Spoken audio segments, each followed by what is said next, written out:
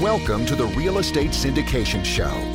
Whether you are a seasoned investor or building a new real estate business, this is the show for you.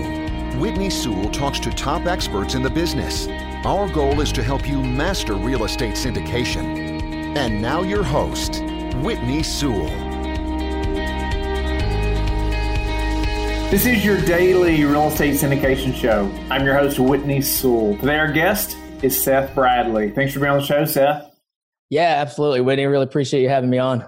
And Seth is a real estate entrepreneur who has closed billions of dollars in transactions as a real estate attorney, investor, and broker.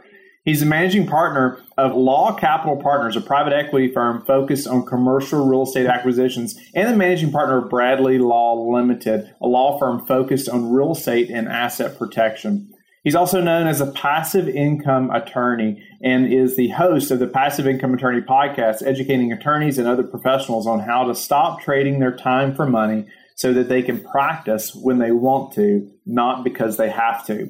Seth, welcome to the show. Grateful to have you on. I know you and I connected a while back, but I'm looking forward to just hearing more about your story. It's an incredible journey to where you're at now. I think it's going to encourage a lot of the listeners. But then too, just learning about your becoming the passive income attorney and how you're helping these busy professionals. You mentioned in your bio, just, trading their time for money, getting that time back, right? And being in better control of that, taking control of that time. Get us started. Give us some background about yourself, because like I said, I know it's going to be an encouraging story for many of the listeners as well. Yeah, for sure, brother. Again, really grateful to be on. I thank you so much for having me. So I'm a journeyman of sorts. I started out thinking I wanted to be a doctor, and I went to med school for a little bit. Wasn't into it. I made the really hard decision to walk away. I ended up getting my MBA followed by my law degree. So I've done the whole gamut of graduate school. So if anyone needs advice on that, I'm certainly the guy to talk to. But I've always been interested in entrepreneurship and business, real estate. And, I've reflected on that, but I just, I can't really seem to pinpoint where that came from. It's just really who I am. As I was growing up, I was never really exposed to real estate or entrepreneurship. I grew up in countryside of West Virginia. I was adopted when I was just a few months old from South Korea by two of the most wonderful people on the planet, my mom and dad. They came from the bluest of collars, though. My dad's a retired coal miner. My mom's a retired grade school teacher. And they are just, the absolute epitome of work really, really hard, provide for your family, save as much as you can, and really just live a simple and happy life. And that's stuck with me and my sister as well throughout our lives and our ventures. But, I was just never really exposed to entrepreneurship or owning real estate. And it didn't really seem attainable to me while growing up in a very, very small town in West Virginia. But later down the line, I kind of figured that out and figured out that that's exactly what was missing. Wow. So yeah, just an incredible story. Appreciate you sharing that. Why real estate and why moving that direction full time? You have the education, that you worked so hard to obtain. I know you worked for some big firms and, you've been in that sector as well. Why try to move away from that now? Yeah. So, I got my MBA and I started meeting business people and decided to, take that to the next level. And I went to law school, finished towards the top of my class and ended up getting a really good big law firm job out of law school. And I worked in big law for about 6 years. And at that point, I was exposed to real estate because I was a real estate attorney. I still am a real estate attorney, did some corporate law as well, and made really good money by, any W-2 person standard. And if I would have stuck with it, I would have made partner, made more money, and, you go down that pathway. But I've just always had this underlying kind of entrepreneurial fire to, do more and kind of be out on my own. And I think there were just, a couple of aha moments while I was working at those big firms where, I just started questioning what I was doing. And, the first one was just being part of these big real estate deals. These are $100 million plus acquisitions, financings, and meeting with clients and being on these transactions. And, these clients, they weren't Bill Gates. They're just regular guys like you and me. And I just thought, what? I want to be on that side of the table. I want to be, the principal on these deals. I want to own the properties. I'm sophisticated enough. I know real estate. So if they can do it, then I can do it. And I'll just go into the second one. The second aha moment was really seeing some of these guys that were, in their 70s and they had quote unquote made it, but they were still in the office all the time and they were still practicing a full workload. And along with, all the administrative duties that come along with that. And I just kind of thought to myself, how can this be? I mean, he's making tons of money, or these guys are making tons of money, but why are they still here? Like, why are they still in the office? Like, why aren't they at home or hanging out with their grandkids or on vacation or something?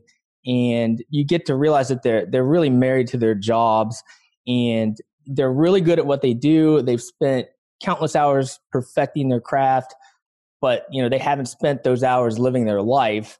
And, at that point I was billing tons of hours and working late, no free time, probably not exercising enough, probably drinking too much expensive scotch. And I just realized if I kept down this path, I was going to end up like them.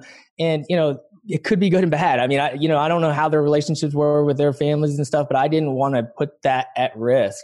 And, a lot of times your lifestyle follows your paycheck, and you've suddenly acquired what I call, and what you've heard of, the golden handcuffs. You make a lot of money, but you spend a lot of money, and then you have all these bills pile up, and all of a sudden you're not able to save, you're not able to invest, and then you have no choice but to keep continuing on that path. And before you know it, you're 70 years old, and what have you got to show for it? You were in the office for 60 hours a week your entire life. So I would prefer to be wealthy and full. So I started looking for alternative assets, and it eventually led me down to participating in real estate deals. It's such a big transition, right? And a big moment to have that just aha moment, and being willing to say, okay, I'm going to make a change. Because I know personally, I had to be willing to work 70, 80 hours a week for like 2 years to be able to get the business going while still working full time and doing all these things, right? But then all of a sudden, when I was able to leave the W-2 job, it's a big mindset shift, right? Because I still feel like mentally, like I need to be in the office 60 hours a week or 70. I just have to be in there working, or else I'm just not being productive enough. Coming from that, it's like mentally it is such a big shift, and I can see why guys get just stuck in that, and I have to keep going. It's difficult transition, but a great one. It's a great one. So tell me about maybe some pushback that you received. I know personally, my W-2 position that I had before the real estate business, I was probably the biggest income earner in my entire family. And so to leave that to them, it seemed like such a secure position, right? You got retirement, you got benefits, all these things that they see as so valuable. It's difficult for them to see me walk away from that. So how about yourself? The people you're close to are a little bit confused. They're like, well, what are you doing? You've worked so hard. Right. And, I think I'd already shown them that I'm not going to just kind of follow every single straight line path. I had dropped out of med school already. That was a huge thing at the time to kind of transition into something else. So going my own path has just kind of been who I am all along. Nice. Well, I've received, some pushback there, and I know others that are listening are as well, and thinking through that as they are trying to pursue this real estate business just like you have done, and walking away from something else. Tell us how you're helping individuals now who are in those shoes, like you're talking about. They have the corporate position, they're spending 70 hours a week, and they've been doing it for a long time, and they're just dreaming about that time when they can make that transition. Well, I got started in real estate in the residential space. I have experience in fix and flips and fix and holds, house hacks, just about anything. I love real estate. I don't have anything against residential, and I'll likely continue to look for opportunities in that space. But everybody knows at this point, especially your listeners who are seasoned, it's very difficult to scale. And, it takes a lot of transactions, and it's just, continually next deal. And, you don't have those economies of scale. So started looking for, what's the next step? I've been in commercial deals on the legal side. So I started investing passively in syndications and kind of got my feet wet. And that really kind of opened my eyes a little bit more. And, I'm an active person, so I wanted to be on the active side. So I started transitioning to that. My company, Law Capital Partners, is a private equity real estate firm, currently specializing in large multifamily, but we look at other asset types on an opportunistic basis. We're really focused, though, on educating attorneys and other professionals about these types of deals to show them that there is a pathway kind of out of Wall Street, because most attorneys and doctors and folks like that, they're used to just investing in their stocks and bonds and mutual funds through their 401k. But we're trying to show them that pathway to Main Street, where, as you know, man, institutional money and intelligent investors have played in that space forever. And I think that too is a hard transition when you're first opening their mind to like the syndication industry or syndication business when they're used to 401k stocks, and just investing in that way. That's the way I was, my thought process was before real estate as well. Maybe you can speak from this experience as well, or people you're helping, just getting past that, really opening their mind to this opportunity in real estate, in the commercial real estate business, as opposed to just putting money in the stock market. Yeah, I'm not going to lie. It's tough, man. I mean, if you're starting with them from ground zero and they don't know anything about real estate, I mean, you've got to educate them. You've got to be an open book and just answer any questions. And sometimes that's really time consuming, and it's tough to get them over that hump, especially attorneys, because they're very conservative, very inquisitive. They're very, they're like, I don't know. I'm doing just fine as I am. Why would I change? But then when you show them these returns, sometimes that can go better or worse too, because they see these returns and they're a lot bigger than what they're used to. And they're like, well, this is too good to be true. So, it just takes a lot of patience and, walking, hand holding and getting them over that hump. It really just comes down to education, I think. What do you find is the typical investor like that? Is it going to be what I'm going to do, just the minimum on one deal, see how it goes, or they're more gung-ho about getting into this business after you've educated them? Yeah, I mean, usually it's, the first deal is usually the minimum. If you'd let them in for $10,000, they would come in for $10,000. I think that's pretty typical for any passive investor. But, after that, yeah, a lot of people, they love it and they get excited about it and they're like, oh, well, let's take the next step. And, they start getting interested in possibly being on the active side and having their own deals.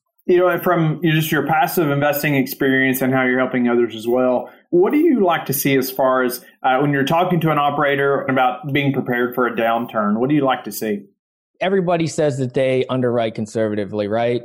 But you've got to really just dig into that underwriting and make sure that they're practicing what they preach. I mean, for instance, market rent growth, everybody says typically in the past you've done like 2 or 3% each year, something like that. But right now it makes more sense to underwrite it at zero, at least for the first year, maybe for the first 2 years. The last deal that we did, we underwrote at 0% market rent growth for the first 2 years. Now that doesn't include the forced appreciation rent growth that we're going to have. But as far as just the market rent growth, 0% for the first couple of years, that's just one instance of, how you can underwrite conservatively. Another one is, taking on less debt, raising more capital for the deal to have more equity so that debt position is a little bit smaller. Do you ever have any questions about, reserves or type of financing, anything like that you like to see, or even and from the legal side as well, which I'd love to, get your opinion about anything as far as their legal docs? Yeah, for sure. I mean, financing, I don't think that's changed too much, even with the pandemic and, the potential downturn. And there's always risk with bridge financing. There's nothing wrong with it. And sometimes that's all you can get because it's a heavy value add of some sort and you can't get agency debt or long-term debt. But, that's a risk. If you can get some sort of a long-term debt, at least 5 years or longer with some extensions, then that can kind of get you through any sort of downturn or hopefully get you through any sort of downturn. So if you can get that or agency debt, then that's a big risk off the table financing wise. What do you like to see, as a passive investor working with operators, anything specific that stands out to you as maybe a red flag or something that tells you, okay, this operator's done his homework? I mean, there were things we had to do differently during the pandemic. We're starting to kind of come out of it now, but initially we had to build in longer due diligence periods with big extensions. You'd normally see a 60 to 90 day close. We would have, 2-3 months of extensions in there, and the sellers were okay with it because, they understood that it was very uncertain times. So, they were okay with that. Other than that, you don't really see a lot of force majeure type of clauses in your purchase and sale agreements, but we would build something similar to that in order to give us, that extra time if we needed it, or if title office closed down, or, we weren't able to get vendors in there or something like that and no access to the properties. There are different things that we had no idea what was going on. So you just had to build in some creative contingencies like that to make sure that you had an out. Seth, what do you predict to happen in the next 6 to 12 months in the real estate market, and how is that affecting just your plan for the next year for your real estate business? Nobody knows where it's going to go, right? I've even seen in the last few months, and, I'm not sure when this is aired, but towards the end of 2020, the deals have just picked up incredibly. I mean, everybody's kind of sitting on their hands for a little bit, and now it's just, you're seeing a ton of deals kind of see the market. And I think that's going to continue. I think that, there was a healthy real estate market before the pandemic. I think it's going to be a healthy market after the pandemic, but there is always that looming, downturn that at some point in time will be due for it. Now, I don't think that we're going to have it in 2021 necessarily, but who knows? Who knows? Coming from your family background but then accomplishing all the education that you did and now the real estate business, no doubt you have a very high level of self-discipline. Where did that come from and how did you gain that? I believe it's so important in being successful in any business. Where did that come from for you? Yeah, again, I think it came from my parents. I mean, they're blue collar folks, the nicest, most awesome people in the world. And, a dad, coal miner, my mom, a teacher, and they just, they worked and they didn't hate their job. They worked and they made a good living. And I think that was instilled for me from day one. Any habits that you have that you're disciplined about doing every day that have helped you achieve success? Sure. Yeah. I have kind of a weird morning routine. I mean, I get up and the first thing I do is 50 push-ups in a row just to kind of wake up because I get up pretty early. I normally get up around 5 a.m. So it's about right now. And then I go kind of do my morning stuff and then meditate. And then I do a little bit more of a workout, get my coffee and get going. I like to try to sit down at my computer and get one of those number one tasks off the table right off the bat, because I think that's when your mind works the best. As soon as you kind of wake up and get the wheels turning, I think that first couple of hours is really when you can get the hardest work done. Is there a way that you've recently improved your real estate business that we could apply to ours? Systems. I'm really into systems right now and building kind of email automations and funnels and incorporating automatic texts and things like that just to, try to make it as systematic and automatic as possible. We can't be on the phone 10 hours a day, every single day. We're going to get burnt out. So the more things that you can automate and put into a system and even assign to a VA, the better off you're going to be in the long run and the faster and bigger you can build your business. Any software there specifically you're using to do those things? I really just use ActiveCampaign mainly for automations and things like that. And I use Upwork for VAs for different assignments. And, I'll give them a small assignment. And then, if they do that well, then I'll just bring them on to do similar assignments more. So if it's graphic design or, email funnels or, things like that, scheduling, I think it's really good to try to train up your VAs because that helps out a lot. What's your best source for meeting new investors right now? Well, the podcast is launching pretty soon, so it's probably be launched by the time this is aired. So the podcast and really just getting on webinars and taking on any kind of speaking engagements that I can get on. And I really use social media quite a bit. I use LinkedIn very frequently. I try to post every single day. And then Facebook, there's a lot of really good groups that you can get involved in that have investors that are willing and ready to invest. You just have to find those right groups and you have to do it in a delicate way. A lot of the people that have these groups, they don't want you just spamming people. So you've got to, add value. So it takes time and effort, but the opportunity is there. What's a way that you've been able to add value to people through groups like that? I usually use my legal expertise, either legal or real estate experience. A lot of times, these groups are really interested in residential real estate, right? Because that's what people know. So if I can kind of give them a little bit of a nugget about a fix and flip or wholesale or something like that, that kind of really gets them interested. And then you kind of open their mind up to commercial and syndications and things like that. It's kind of a step-by-step process. What's the number one thing that's contributed to your success? Outside of God and my parents that I had already mentioned, I would say my discipline. I'm up at 5 a.m. I'm getting started and I work all day. Even though I worked at a big firms for a long time, that was a different type of work. Whitney, that we work like crazy now, but we're working on our business and it's enjoyable, right? We can work 12-hour days and it's okay. Whereas if we were in the office working 12-hour days, it's taxing and you just feel bad about it. You're like, oh my gosh, I hate it. I can't go to work tomorrow. But when you're working on your business, you're doing what you love, then, you can work all day and it's fine. So, but I think the discipline and the time management, that kind of goes hand in hand with everything. How do you like to give back?